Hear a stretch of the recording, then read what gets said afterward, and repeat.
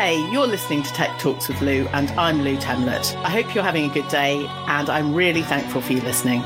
So, this is Tech Talks with Lou, the show in which I discuss the top tech secrets for success from the best in today's digital world. Last time, I spoke with Alex Kingsbury, award-winning entrepreneur, currently running 2 of his own SaaS businesses. We spoke about management consultancy, business automation, and imposter syndrome. If you haven't already listened, head back after this episode and let me know what you think. My guest today is the commercial director of Autistic UK, a unique multinational IT consultancy and social enterprise which exclusively employs autistic adults as IT consultants. I'd like to welcome Steve of Autistic to my podcast. Hi, Steve. Hi, Lou. Thank you for having me. You're very welcome. Tell me about your introduction to Autistic and why it was an organisation for you to be involved with. So I've been in sort of tier 1 tech in various guises for quite some time. My origin story includes IBM, Samsung, and most recently Formula One in terms of McLaren.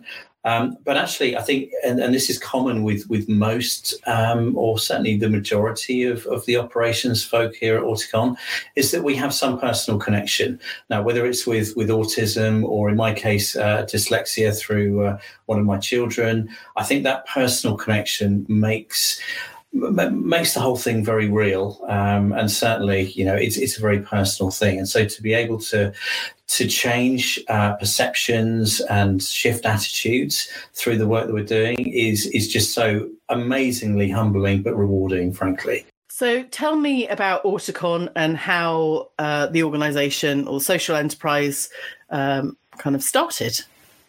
So we're just over 10 years old. And again, we started out of that personal connection. So our founder, based in Germany, had an autistic son, was concerned, as many parents are, as their neurodiverse children go through secondary and higher education, and there wasn't really the opportunities back then. We've come a long way in the diversity and inclusion space in a relatively short period of time. So thinking back 10 years, the world was a very different place all round. So this company was born out of a father's protective instinct almost, to give his son a chance in the working environment. He had a background in technology, and effectively the mini consultancy model was born. So we've really grown up as an IT consulting firm with the traditional IT consulting firm model. So we exclusively employ autistic consultants, as you alluded to in the intro there. And we tend to focus in 3 main areas. There are slightly different models in various countries in which we operate, but the kind of prolific UK model is that we tend to focus in all things data related. So data engineering, data analysis, data science, secondly in cybersecurity, and thirdly in software engineering and QA. And I guess the reason for that is that what we're trying to do is to really harness the above average cognitive abilities of our consultants and really marry those with the academic and technical abilities to provide what is effectively quite a powerful and potent combination. And we've grown successfully over that period using that formula. And now we're in 9 countries. We've got big ambitions. We're still relatively small comparatively, but I guess unofficially we like to say that we're the world's largest employer of diagnosed autistic employees, which, given our size of nearly 400 people globally, it makes a statement, and it makes organisations of a much larger footprint, far bigger than us, think about their own staff, their own employees, and just how many of those people could be neurodiverse within their own organisations. I think there's an overwhelming need for your organisation to support individuals in the IT sector. I know from my experience, being surrounded by incredibly intelligent and proficient, almost exceedingly so individuals in the IT world has just been, an incredible learning kind of curve for me, but certainly the neurodiversity is relatively new in terms of the workplace and the understanding that it now has. Okay, so many of us have heard of the term neurodiversity, but what does it actually mean? And I think, Steve, you're incredibly well placed to describe and give the listeners a sense of what that means behind the scenes, because it's kind of an umbrella term. It is, absolutely. And it's a great question, actually, Lou, because neurodiversity is really around, it is an umbrella term, and it's around the fact that we're all different. We all differ in our neurocognitive ability. We all have different strengths and weaknesses. But neurodiversity really is focused on the fact that those differences in some people are maybe more pronounced and actually can be disabling in some instances. So that's really the umbrella term. Now, underneath that sits several aspects of neurodiversity. So dyslexia being one, dyscalculia, dyspraxia, Tourette sits within there as well, but also, of course, autism. So we tend to sort of refer to it as, you can be dyslexic and have autism or ADHD, so things like co-occurring conditions, but that's not sort of mandatory. So the neurodiversity angle really is the umbrella term, as you say. Auticon have done an amount of research, and I gather that autism is your kind of main focus. So why is that? I guess, the stats are quite humbling, a little bit stark. So, and this is something that we see across different countries. So whilst it's a UK-produced statistic from the National Autistic Society, it is fairly representative, and that is that only around about 20% of autistic adults are in full-time employment. So that is a little bit stark. And that number also includes those individuals who may be underemployed, i.e. they're in roles that don't correlate to their academic background or their technical commercial expertise. In fact, one of our consultants who was diagnosed a little bit later on in life actually came to us from a call centre and had, what would be considered a very patchy and sketchy profile or CV.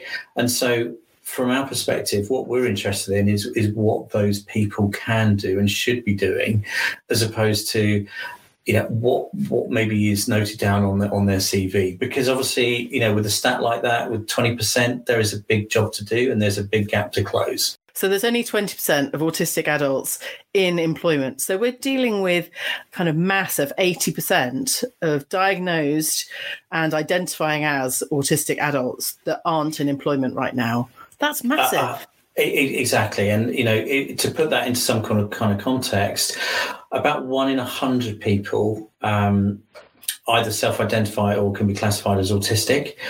So in the UK, kind of rough numbers, that equals to about 700,000 people in the UK. Now, obviously, when you're thinking about the combined number across North America, Canada, Australia, and Europe particularly, that is a large number, which effectively are an untapped resource and are effectively disengaged from the workplace for the most part, largely through, dare I say it, the misconceptions, the lack of awareness, the lack of education, and also the recruitment process in general, which maybe, whilst it's changing, and perhaps we'll get to talk about how, neurodiversity is changing generally, but, the recruitment process doesn't jive well with those folks with autism.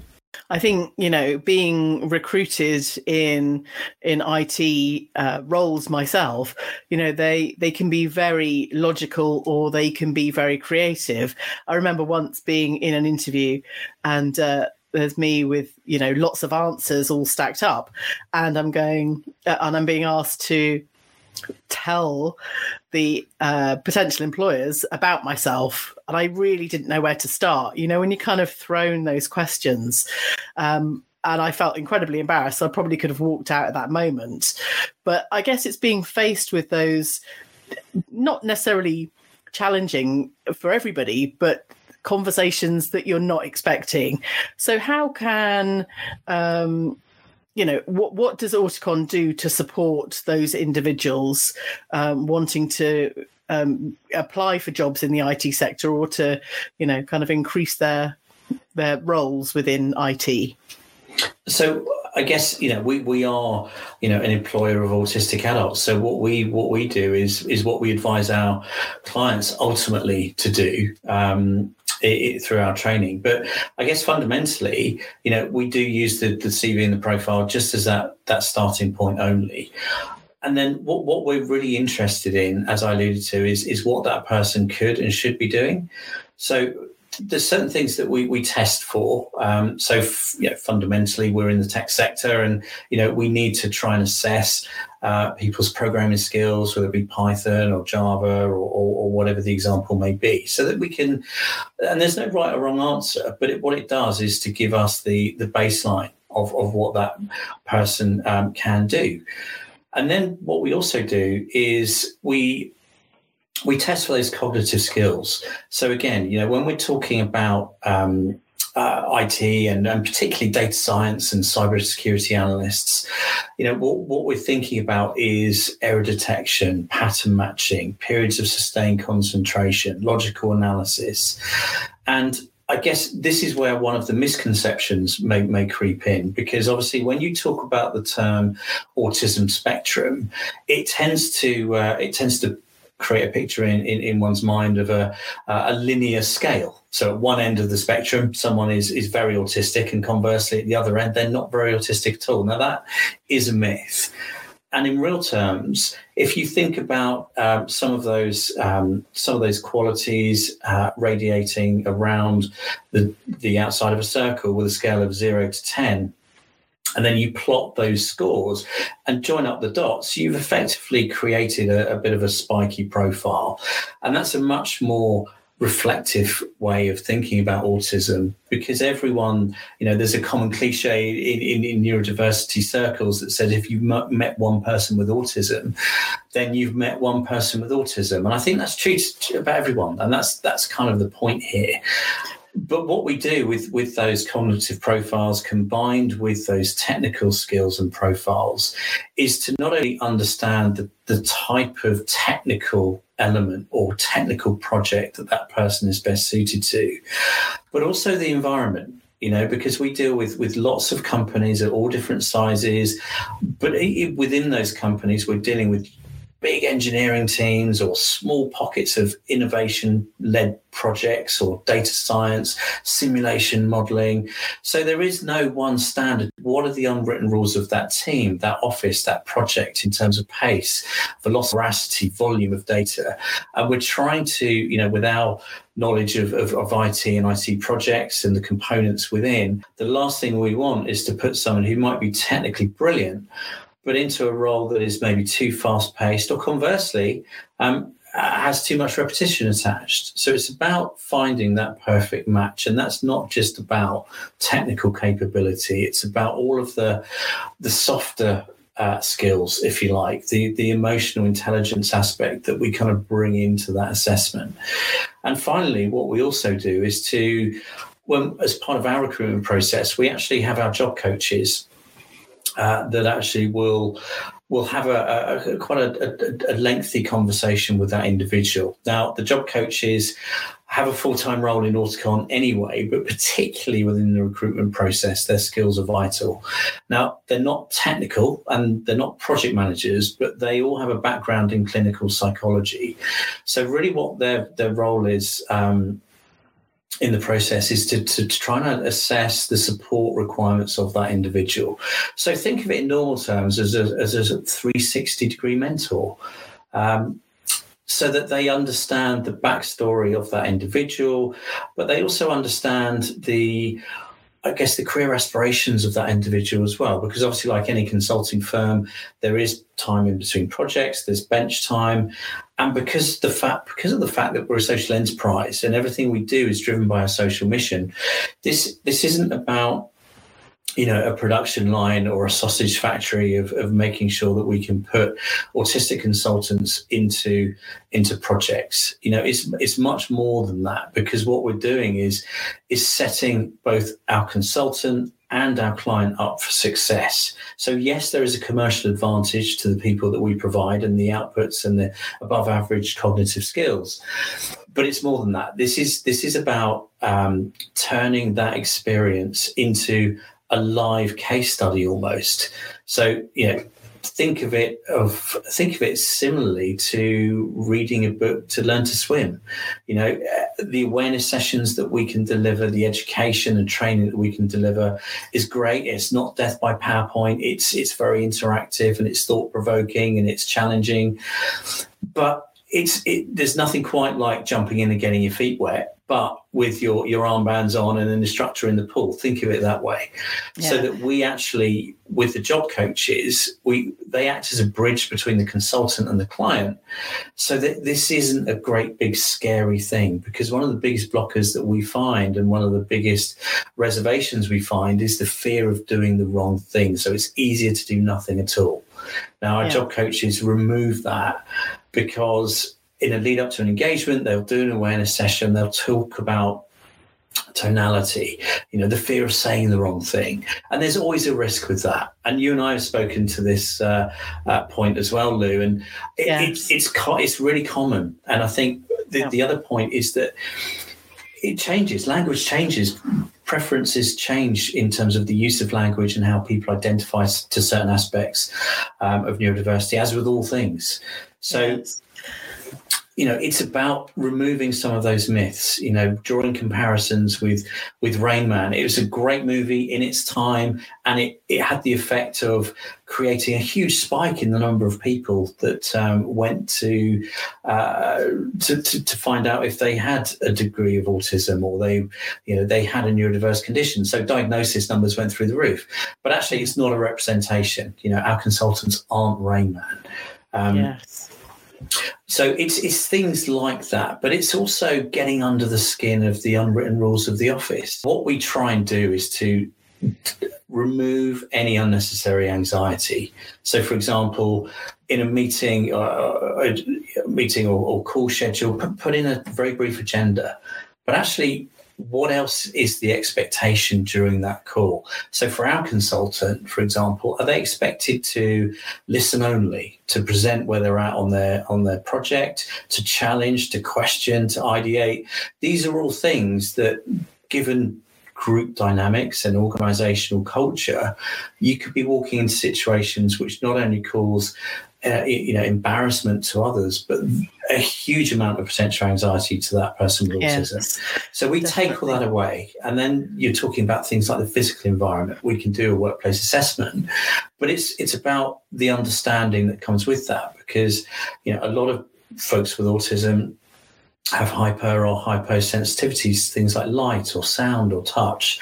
So, in the hybrid working environment and hot desking, making a desk available for someone, in front of the elevators or a busy traffic thoroughfare or the entrance to the bathrooms or by a great big external facing sunlit window, these are all minor things, but, individually make no difference. Put them all together and they are life-changing. Yes, I think it's fantastic that you're treating, as you would expect, individuals as individuals, and actually, there's a huge amount of respect for anyone that's related to your organisation, that they know they're in safe hands when it comes to being supported. But likewise, as in the workplace and supporting employers and project managers or whoever. You're listening to Tech Talks with Lou, and I'm Lou Temlett. And today I'm talking with Steve Hill from Auticon about the advantages of neurodiversity of talented IT professionals in the workplace. So, Steve, I want to kind of come on to the changing view of neurodiversity in the workplace a little bit more. So can you tell me a bit more how you support organisations from a training perspective? Yeah, absolutely. And I think, part of that starts with awareness, Lou. And we touched earlier on the fact that, neurodiversity isn't necessarily a new concept, but it may not be, fully understood in all areas of the workplace. And so, we fundamentally start with that awareness. And, it is about tonality. It is about, the understanding of neurodiversity as an umbrella term and what can sit underneath that. But also, we do talk about, things specific to autism, as you might expect, given our focus. But it's also, I guess, this is about, moving into the education. And it's, from my perspective, it starts with culture, because, fundamentally, if we can create a culture in a workplace where those organisations are looking inward at their own staff and the things that they might need to support those staff, then they're much more likely to have a higher staff retention. They're much more likely ultimately to be able to showcase and tell the outside world of what it is they're doing in neurodiversity, as they might be doing already in social responsibility and green credentials and all these things that we take for granted. Neurodiversity is no different. I think it has maybe played runner-up to gender and ethnicity, but it's getting there. And I think we're seeing that with some, things on mainstream media. We had, in just the last few months, Elon Musk declaring that he's autistic, and Melanie Sykes and Christine McGuinness in the BBC show before Christmas. All these things help to raise that awareness, and particularly when you're talking about people that are, either being diagnosed a little bit later on in life, maybe because of their children. These things have a cumulative effect to get neurodiversity on the radar, which is obviously very important. So I think from us and our perspective, education is one thing. I don't want to go back to the swimming analogy, but that's it. It's about trying to help not only HR professionals and D&I professionals within the organisation, but really sleeves rolled up line managers. Certainly in organisations that we've both probably either, worked within or seen at a distance, there is a tendency for large organisations to maybe promote staff through adding line management or personal management to their job title. Not everyone is equipped to do that. Not everyone's a great manager, a people manager, by far. And so I think that this sort of approach actually makes people better managers, because what it does is to encourage those managers to look beyond, any sort of physical disability or anything like that. This is about empathy. This is about getting to know your staff. This is about, the human interaction and the two-way value exchange, Organizations that are very oppressive and have maybe slightly toxic environments, it's not great, and people don't tend to stay very long, arguably. The culture aspect is very important. So that's where we focus, to try and create that culture where people feel comfortable to be able to disclose. And in parallel, it's about trying to provide the tools to the organisations to better support those individuals, whether it's through job coaching as a service, whether it's through training, and whether it's through maybe some advisory consulting that we can do on top of providing consultants. It's all very specific to that organisation, because it is a journey. The path to neuro inclusion is a journey. Arguably, it's never ending. And it is one where no one's really got it down to a fine art, but people are at different stages of maturity on that journey. So the training and the education is sort of part one. The consultancy piece is sort of part two. So it's putting into practice, ideally, maybe some of the findings and learnings from that training, but really using that consultancy engagement as a flag waving exercise to de-risk the fear and the anxiety of organisations of doing the wrong thing. So what we can do is to show that this has worked. We are a social enterprise, so we're all about trying to report our social impact, and that's about the number of people that we can metaphorically touch through our training and through our awareness sessions, but also the consequential benefit of having a consultant as part of a project, not just the commercial benefit of someone that's super smart and can do a great job, but also the consequential benefit that we see anecdotally within that team through clear, unambiguous communication, by having agendas in meetings, through thinking about presenting things in a clear manner, but also from our consultants' perspective, because, and again, not to generalize here, but we see, the flip side of some of these cognitive skills being maybe open, honest, direct, arguably blunt in some instances, communication. Office politics goes out the window. If you ask a question, you're going to get a very honest, transparent answer, which again is arguably somewhat refreshing, because companies don't need an army of people just saying yes to the most senior person around the table. To drive change, to create innovation, you need fast, honest, impartial communication, which is what you get. So we're taking all of that as a recipe and actually using it to show the rest of the organization that it isn't big and scary, and actually with a little bit of hand holding, a little bit of help, and maybe some tweaks in your process, you could effectively fly solo, take the armbands off, the instructor jumps out of the pool, and you're there swimming by yourself.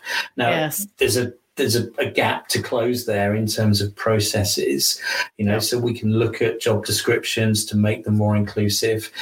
So for example, if an autistic person sees a job description for a data engineer, a data analyst that requires maybe 5 years of Python experience. Now, if that individual has got 4 years, 11 months and 29 days experience, that could act as a blocker. It seems a silly example, but it actually is true.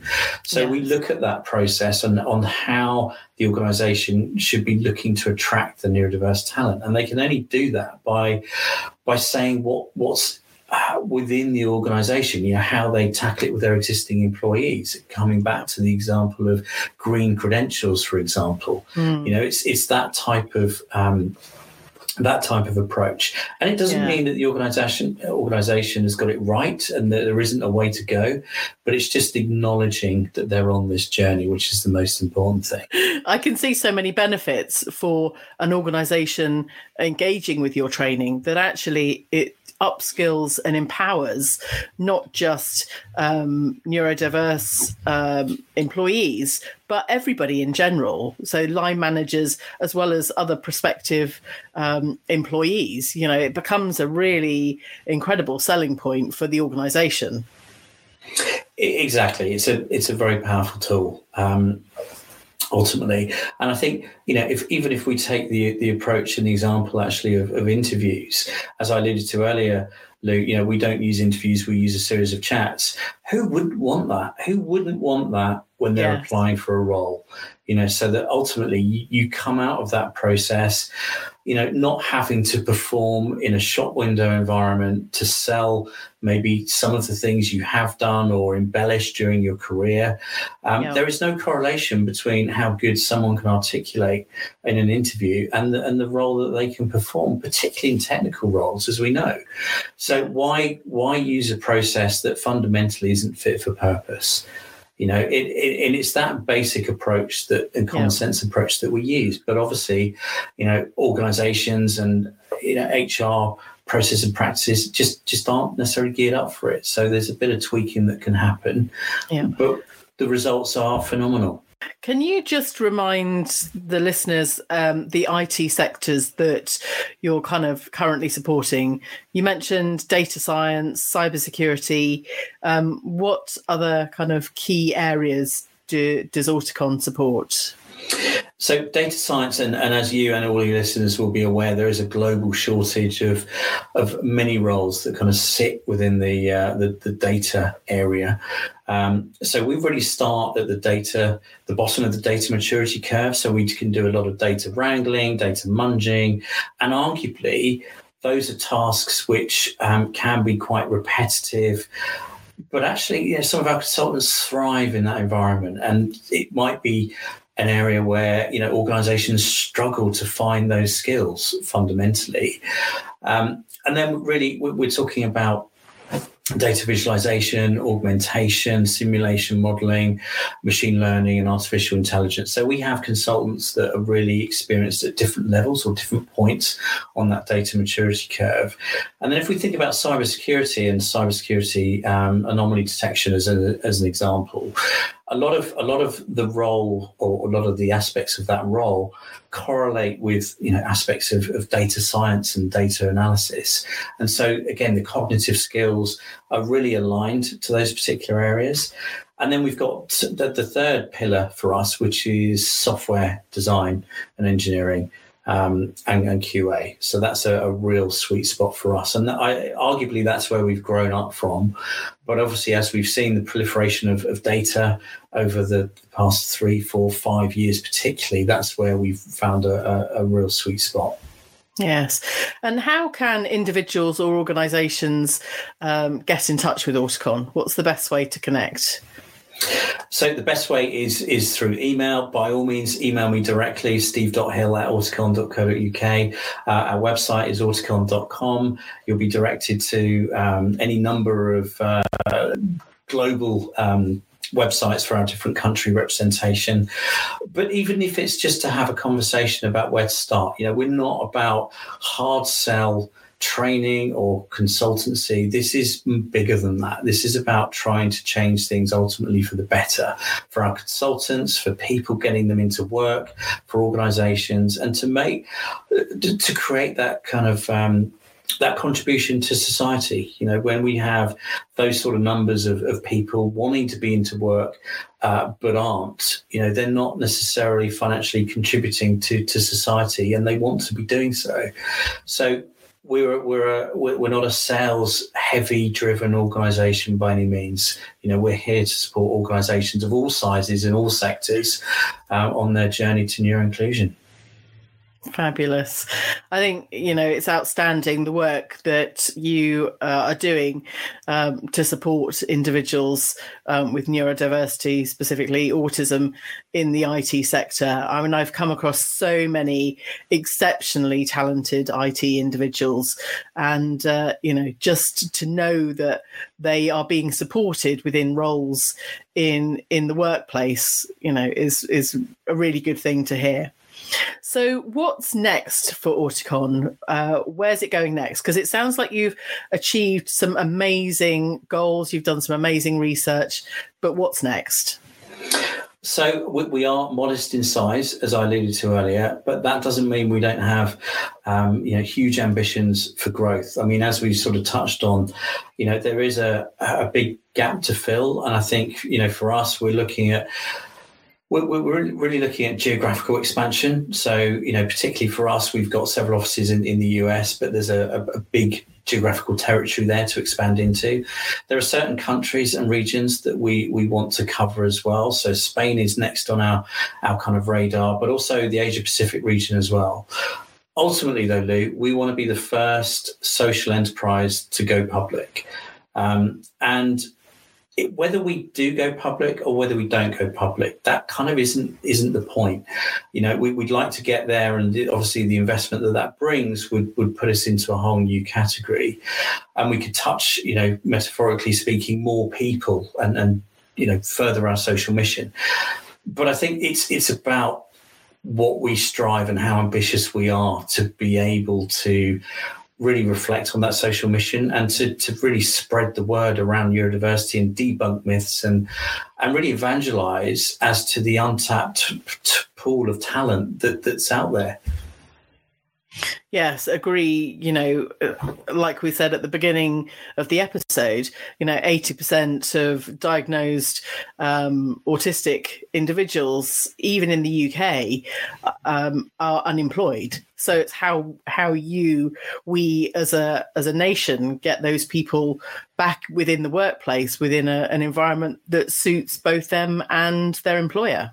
So I gather Auticon has its own podcast. Tell us a bit about that.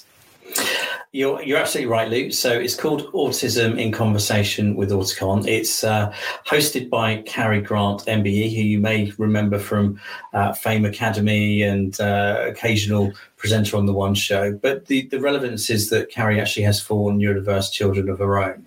So her and her husband, David Grant, they run a parent support group. And so they are in the muck and bullets, arguably, of the world of neurodiversity, and obviously have vast lived experience themselves. But this isn't a sales tool for Auticon. This is about us trying to provide value. When we were trying to, looking at how we might be able to spread out our message a little bit more by appearing on other podcasts, there wasn't anything out there that actually brought together the 2 parts of autism and the workplace. And so that's clearly what we do every day, but this is about bringing together lived experiences. So, the format is such that we tend to have representation from businesses, some of which are our clients, some of which aren't. We have people from various different backgrounds. In our latest series, which is going to be released very shortly, we have Anne Hegarty from The Chase. And these are all about, this is about people's origin stories. We had Willard Wigan, who I don't know if you're familiar with, but yes. Willard Wigan, MBE, is a micro sculptor. He sells his artwork, which is all contained within the eye of a needle and is, up to sort of 5.5 microns in size. I mean, it just blows your mind. But he doesn't read and doesn't write. But his origin story and the way he articulates that is like nothing I've ever heard before. And so for us, we're imagining, a parent of an autistic child driving along, listening to our podcast and hopefully gaining some kind of insight, value, or comfort and reassurance from hearing different stories. And hopefully our role is just as facilitator to bring some of these stories together. Yes, I think, being able to relate to stories is ultimately, a lifelong, universe-long concept. And actually people gain so much from listening to a story or a snippet of something that they can resonate with, rather than being kind of factual discussion. It's about that individual's journey that they can then relate to somebody else and then get some support on the back of that in employment and within organisations. So I think, it's outstanding the work that you're doing. And if any of my listeners want to go and have a listen to that podcast, it's called Autism in Conversation with Auticon. Go and have a listen, and hopefully, there's some good that comes from all of this. You're listening to Tech Talks with Lou, and I'm Lou Temlett. And today I'm talking with Steve Hill of Auticon about the advantages of neurodiversity of talented IT professionals in the workplace. Now, Steve, we haven't really delved into your career and the activities that you're doing, but I do gather that you have published a range of audiobooks for children. So tell me more. It was a surprise to be asked about this, actually, Lou, but yes, you're absolutely right. I know it piqued your interest when we were talking kind of offline, as it were. But so, yes, and actually, there is a real strong parallel as to how this whole project came about. And it links actually to how I got to know of Auticon in the first place, because my youngest son is dyslexic. When he was a lot younger, he was, he struggled with reading and writing. And we got him some help, as you might expect. But it was what I saw from the sidelines as the anxiety that was created, reading in class, around that sort of time, the kind of confidence debilitation that resulted from that. So in an effort to try and, get over that bit, it was just really an idea to come up with stories. We were basing these characters on family members, and it was just a way to, I guess, destigmatize the nervousness around reading and stories and things like that, because he just didn't enjoy reading books. So we came up with these stories. He got involved in the plots and names of characters and all that kind of stuff. So I thought, well, the last thing I want to do is to stop. This has been quite valuable. And so we thought, well, how can we do this? So we ended up turning it into some audiobooks. Fast forward a few years, he's quite a lot older now, but we've created so far 2 long-form audiobooks, so they're about 2.25 hours each, a series of short stories which introduce each of the characters, which are going to be available free when they're out very soon. But they're all narrated by Gemma Whelan, who you may or may not know, but she was Yara Greyjoy in Game of Thrones. She's been in The Crown. She's been in ITV dramas. She's got 2 young children of her own. And she brings that kind of skill and talent to be able to bring those characters to life. And so the kind of idea of this is that we actually help inspire kids to pursue their authentic ambition. I think the education system as it is, it predicates success on firstly exam success, and then ultimately, society predicates success on financial success or status in the workplace. And fundamentally, that is not something that I believe to be the right thing to do. We have to operate within the kind of guide rails that, are already there. But I think ultimately what we want is for kids to be able to try things, to find the thing that they most enjoy doing. And in order to do that, they need the encouragement of their parents. So if they want to be an artist or a ballerina, or they want to be in the fire brigade, or whatever the example is, it's okay. What we're trying to do is to create happy and successful individuals based on happiness, not through, financial status. And so it really starts with the parents. But actually, on this journey, and being ever increasingly aware of dyslexia and everything that goes with it, is how I got to know of Auticon, because obviously Richard Branson is famously dyslexic and he's one of Auticon's primary investors. So it's just a really nice sort of story in many ways, that all paths in what could be considered a bit of an off-piste career in my own case, but all paths ultimately led me to Auticon through effectively different parts of a lived experience. I think it's, incredibly honourable for you to be producing these audio children's books, because it really does tie all of this together. That there's a purpose and a mission, and at the beginning, your own lived experience with your son, but actually supporting, parents and children, and then, the success that they experience as potentially IT professionals, and kind of normalizing, neurodiversity in the world as well. So whilst this is kind of late in the episode, I think it's incredibly worthwhile, and highlighting your success as well, Steve, which shouldn't go unnoticed. No, that's very kind of you to say, Lou. But for anyone that is interested, feel free to check out jennymany.com. Fabulous. Well, Steve, thank you very much for this episode. I have a feeling that we'll be back doing another episode at some point, kind of delving into the tech world and neurodiversity again at some point. But I just want to thank you for your time now, and enjoy the rest of your day. Thank you. It's an absolute pleasure, Lee. I hope you've enjoyed this episode as much as I have recording it. I look forward to have you listening in again for the next episode. And in the meantime, I'd love you to rate, review, and download this episode. Thanks again for listening.